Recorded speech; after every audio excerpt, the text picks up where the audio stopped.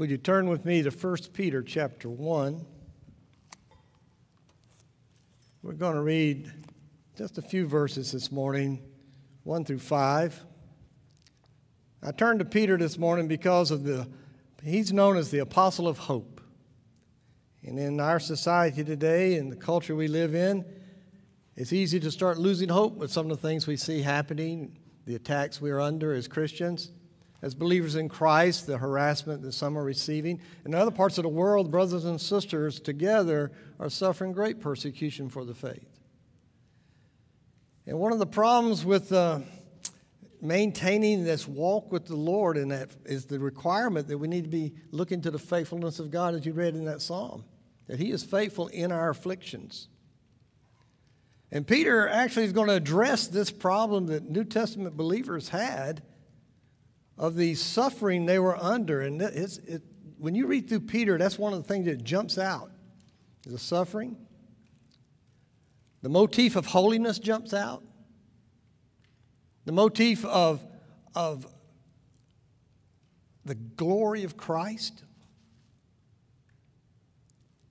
And so it seems very applicable in our time due to the fact that we are in a world now that seeks to secularize everything. Religion is out. Matter of fact, for you people who go down to Walt Disney World, there's no church on Main Street, Walt Disney World. It's left out. Don't want to bring any idea of religion into that concept. Downton Abbey fans, hate to tell you this, it's historically inaccurate.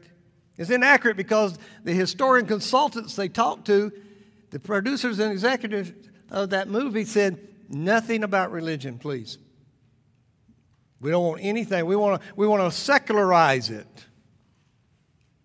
So you and I don't really get an idea of some of the other documentaries and things we see. They secularize it, so you don't understand how strong the Christian faith really has been involved down through history. Then on the other side of the coin, we have the pluralization today that says all religions are the same and we want to rejoice in all the minority religions and everybody's equal. There can't be one more emphasized. And so we live in a secularized, pluralized society trying to figure out how do we stay as witnesses of Christ. Jesus, before He had descended into heaven, you read in book Acts chapter 1, He says to the disciples, you shall be my witnesses here, there, everywhere. He didn't say, maybe you're my witnesses. Think about being my witnesses. He makes a declaration that you and I are His witnesses to His glorious work of salvation, to the praise of the Father. He said, you're light. You're salt. You're an aroma. It's just who you are now. And Peter says, I've got to remind you, speaking to his audience, 1,000 miles away from Him.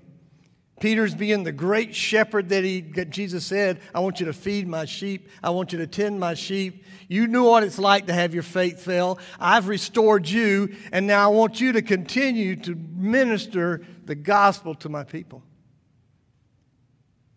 So 1 Peter, as we even open up the book, he introduces himself. Let's read it. Peter, an apostle of Jesus Christ, to those who are elect exiles of the dispersion in Pontus, Galatia, Cappadocia, Asia, and Bithynia, according to the foreknowledge of God the Father, in the sanctification of the Spirit, for obedience to Jesus Christ, and for sprinkling with His blood, may grace and peace be multiplied to you. Blessed be the God and Father of our Lord Jesus Christ. According to His great mercy, He has caused us to be born again to a living hope through the resurrection of Jesus Christ from the dead, to an inheritance that is imperishable, undefiled, and unfading, kept in heaven for you, who by God's power are being guarded through faith for salvation ready to be revealed in the last time. We're going to stop there because 3 to 12 is actually one sentence. And it's like, where do you stop reading one sentence? So I picked this because I don't think I have enough time to get through everything. I was reading about mountain climbers not recently. A guy went up to Mount Everest, and he was telling about his adventure. And he asked the audience, said, do you know when the mountain climbers get the most discouraged and depressed? And there were a number of answers given out among the audience. And he found most of them were incorrect. He said the time that people climbing the mountain get the most discouraged and even go into depression is when they can't see the peak, when they can't see the goal they're after. And this is what's happened as Peter's writing to these believers in Christ who are in northern Turkey. It'd be modern day northern Turkey. Now, Paul stayed down on the southern side with all his missionary journey, but you find Paul and Peter in Galatia. So Peter must have somehow got connected to the Christians moving up that direction. He uses a terminology of dispersion, dysphoria. That's something the Jews experienced back in 567 BC, when the Babylonians came in and took them into exile. And in essence, they had been in exile, and they stayed there for 70 years, and then some came back, but most of them stayed there. So he's using a terminology that it recognizes that now you are a people of God, and you've been dispersed by God throughout all the earth for a particular reason, and that reason is the same as it was in the Old Testament. In Isaiah 43:10, he says, you shall be my witnesses. I've chosen you. I've placed you. I want you to witness for me. It gets hard, though, doesn't it? Being a witness for Christ often now is harassment. You might even lose a job opportunity if they don't know you're a Christian. Well, that was happening to your brothers and sisters back here, and we assume it's probably somewhere in 60 AD to 62 AD, because in 64 is when Nero set Rome on fire.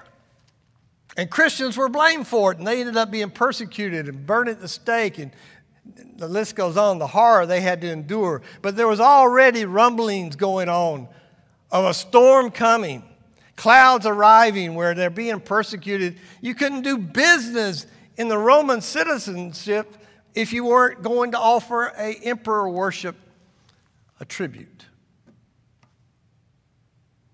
A lot of you are businessmen and businesswomen out there. How would you like every time you went to go do business in the market, you had to go to a special room and bow before an idol and offer a tribute to it? This is what they were facing. To be able to have, they are a minority. And in the past, we probably had a great cultural influence, but now that is dissipated due to the secularization and the pluralization of our nation. You and I are a minority. Nothing in Scripture says just because you're a minority, stop being my witness. Matter of fact, as I read through Peter, he doesn't even say, pray that this stops. He just keeps going. Let me give you a revival is what he's saying. You need a renewal to know what your identity is in regards to the world and in regards to God. And he's doing the very thing he's exhorting them to do, he is doing in this letter. He exalts God. He pushes us back to worship. When you're worshiping, you're not really thinking about much else than the object of your worship. You sure get your own mind off ourselves. You get it on him. Some of y'all familiar down the road is the United Methodist Campground. Any of y'all ever visited campgrounds in your life? Where every year, they have revival services, renewal services. That was quite common when I was growing up, especially see the revival tents go up. And I can remember my grandmother's Primitive Baptist church I'd go to as a boy. They'd have these revival services. I loved that food. It was the best food. Well, what I probably wasn't ready as a 10-year-old boy was one preacher after another preacher would get up and preach. Man, I would just be tired out. My grandfather had it figured out, though, and his buddy Horace, they'd sit next to each other. Horace was blind, so he had glasses, big old thick, dark glasses. You couldn't tell that Horace was asleep. He'd just sit there. My granddaddy, though, his head would go back, and his mouth would drop. Everybody knew Granddaddy Paul was asleep. But he still was a witness. Maybe he wasn't being really strong in that moment, but he went to that revival. He went to church. You're a witness this morning. Your neighbors saw you leave. And I've got a pluralistic neighborhood. How about you? I got some secular people in that neighborhood too. Now, that's a religion. We know it. They don't understand that, but we know it is. They saw me leave. You and I live a witness every day. And these people are losing some hope. They need some encouragement. So he says, I want to remind you a few things. You are, let me just be honest with you, you're in exile. This is not your home. Excuse me. What's this quote? I got a quote over here. I love this one. I found it years ago. If you find yourself with a desire that nothing in the world can satisfy, the most probable explanation is that you were made for another world. C.S. Lewis. This world's not meant to satisfy you or me. It's meant to leave us wanting. That song of Psalm 23, I will not be wanting. When the focus is on the Lord, the wanting leaves and the worship begins. And this is what he's having to remind these believers.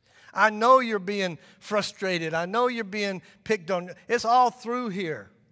But I want you to identify with the world as you're in exile. This is not your home.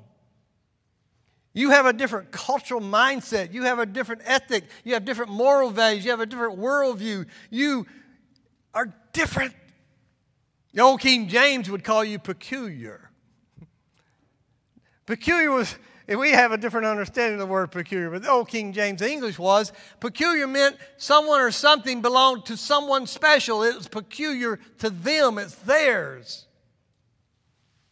He says, you and I are his chosen possession. And we are called to declare the excellencies of our Savior. To declare it through a lifestyle that is different than the culture you live in. To declare it with the way you raise your children is different than the culture you live in. And you and I, by Scripture, need this encouragement on a constant basis. And he begins to explain. Let me take you into some theological thinking, he says. I need to help you get your theological thinking going on. And here he tells us about you are an elect exile. You're God's chosen exile. Just as he chose in the Old Testament his people, just as he chose Christ to be the Redeemer and Savior of his people, he has chosen us to be in Christ. According to his foreknowledge. If you're foreknown, you're foreloved, that word means. He loved you in eternity past. And he set his love on you to make you his forever. We could spend a whole sermon on this one. Or maybe write a book like some people do. It's a lot there to discuss of how God initiates everything regarding our salvation. And how he keeps us. I love the word, he talked about the perseverance of the saints, and he's going to get to that a little bit. I like to call it the preservation of the saints. He preserves us. He keeps us, and he says that later. You and I have been sanctified by the Spirit. The Spirit's been as a sign and seal of our election. You know you're one of God's people because the Spirit said so, and he shows you in the Word all the truths about that truth. The Spirit comes alongside and says, yes, you are. And Spirit speaks to Spirit.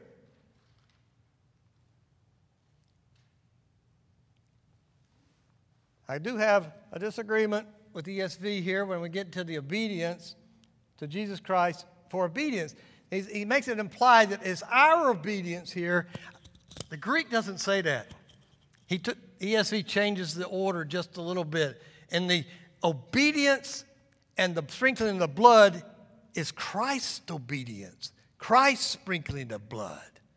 That really encourages me. Because it's Christ's obedience I'm leaning on to. That's what I'm holding on to, not mine. That somehow my obedience is going to make a difference. No way. I'm not even that good at it. Nobody has to say amen, especially my wife or my children.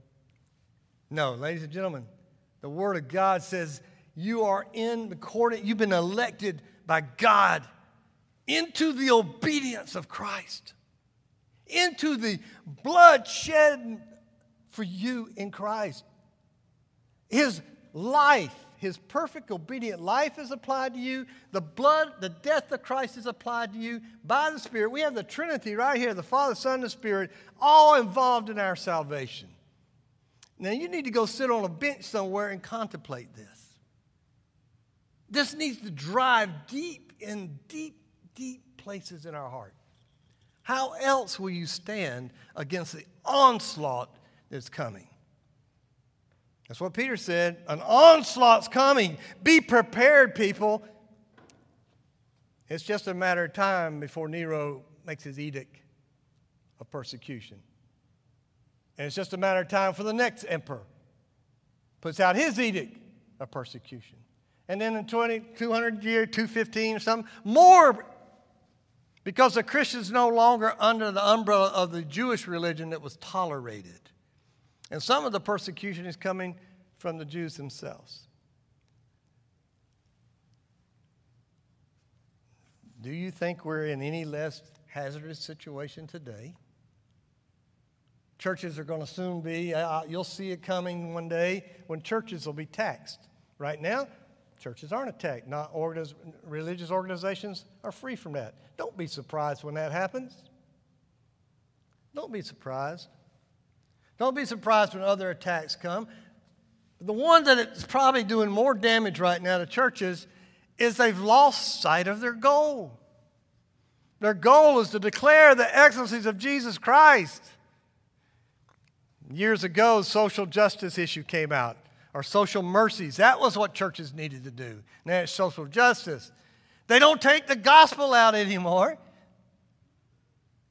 I can remember being involved with a church association in one particular town, and they wanted a clothes closet and a food closet. I said, let's do it. Jumped on board with them. It came time to give out I said, let's put some tracts, let's put some Bible stuff to give in these boxes and these bags. They said, oh, no, we're not doing that. Why not? Didn't have a good answer. We just want to be known as somebody who's doing good things for good people, for people in need. That's not enough. That's not enough. If you separate the message of the gospel from the good deed, it doesn't accomplish anything. It does do one other thing, though, I thought about. It does give you an opportunity as a believer to bear witness. I've thought about this in the passage Jesus said, the poor you'll always have with you. I'm like, Lord, why do we always have poor? I heard a commercial this morning, this Cancer Society. It's wonderful work they're doing. They said, we're going to be in business until cancer doesn't kill another child. Well, that's heaven, y'all. It's not, and Peter's saying, don't go away from society. Don't go away from the culture. Invest in it. Don't go hide in the corner from it. But I was thinking back to the poor. God is saying, I'm giving you, a believer, an opportunity to witness through your giving. You need these opportunities, he says, to give demonstration of what you believe. I don't give to the poor to get rid of their poverty. I give to the poor to express the Lord's love for them and the joy of being one of his people. That's a big difference. My goal's different. The people of God's joy is serving this powerful King of Kings and declaring his excellencies. Now watch what he does. He jumps right into it. He goes, blessed in verse 3, blessed be the God and Father of our Lord Jesus Christ. As soon as he talks about the relationship to the world, the relationship to God, he does the very thing he's exhorting them to do, is let's declare his praises. Thank you for joining me this morning in declaring the praises of God. Taking His word, His own written word, to declare who He is and how He deserves to be exalted above all nations. I mean, that's just natural for the people who know Him. It's natural for you to want to worship. So he goes on and says it's because of God's great mercy that He gives us some mercies and graces, and one of them is to be born again. Second one's a living hope. The third one's an inheritance. He spends a little time talking about those.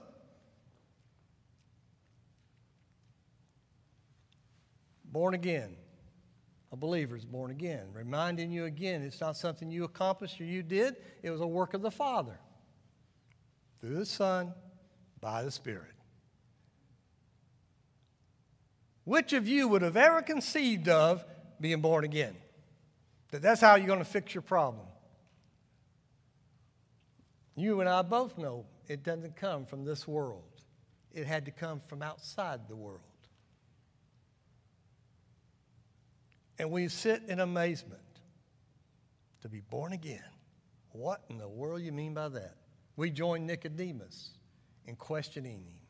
How is that possible? In man, it's not possible. But you and I now bear witness as believers that this birth has taken place. We just celebrated the birth of Christ, miraculous as it is. So is your birth. Your new birth is just as miraculous. It took the work of the Spirit to produce the seed in you that came to fruition when you heard the gospel call to come to Jesus. You came in obedience. You didn't do that. I didn't do that. I might have experienced it, but He started it. He initiated it. He chased me down and said, "You're mine. I've chosen you. And I've chosen you for a purpose and a design to declare me." And your greatest joy is going to be doing that.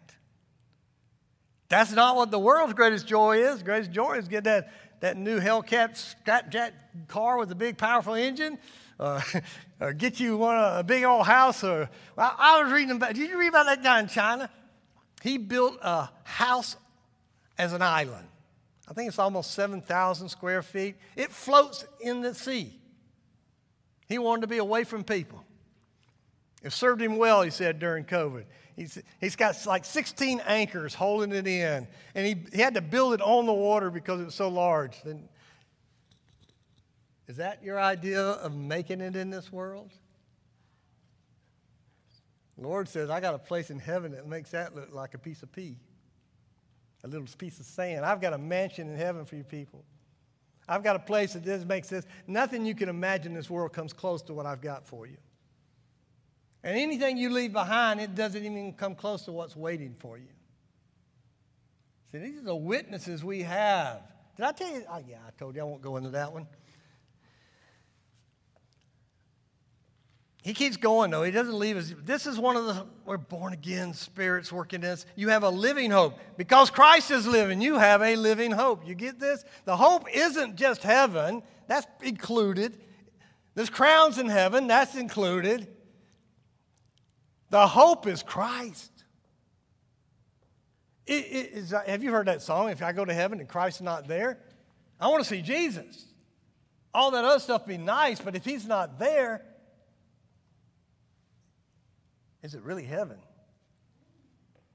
No, he's saying, no, your living hope is Christ.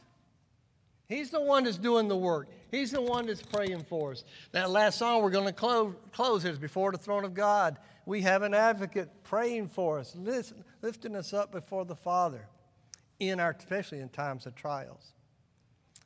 Let's get one more in here, the inheritance. So he's looked at the past, you got new birth. He looked at the future. And now he's going to look at the present. You have this inheritance already. You have eternal life in Christ. You have it in your back pocket, if you will. It's like he wrote a check, eternal life.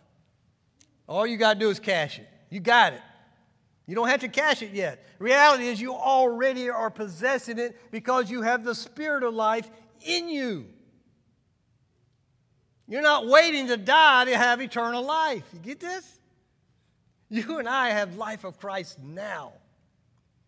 And part of learning, he's going to work on this later. The first part is just to renew their faith.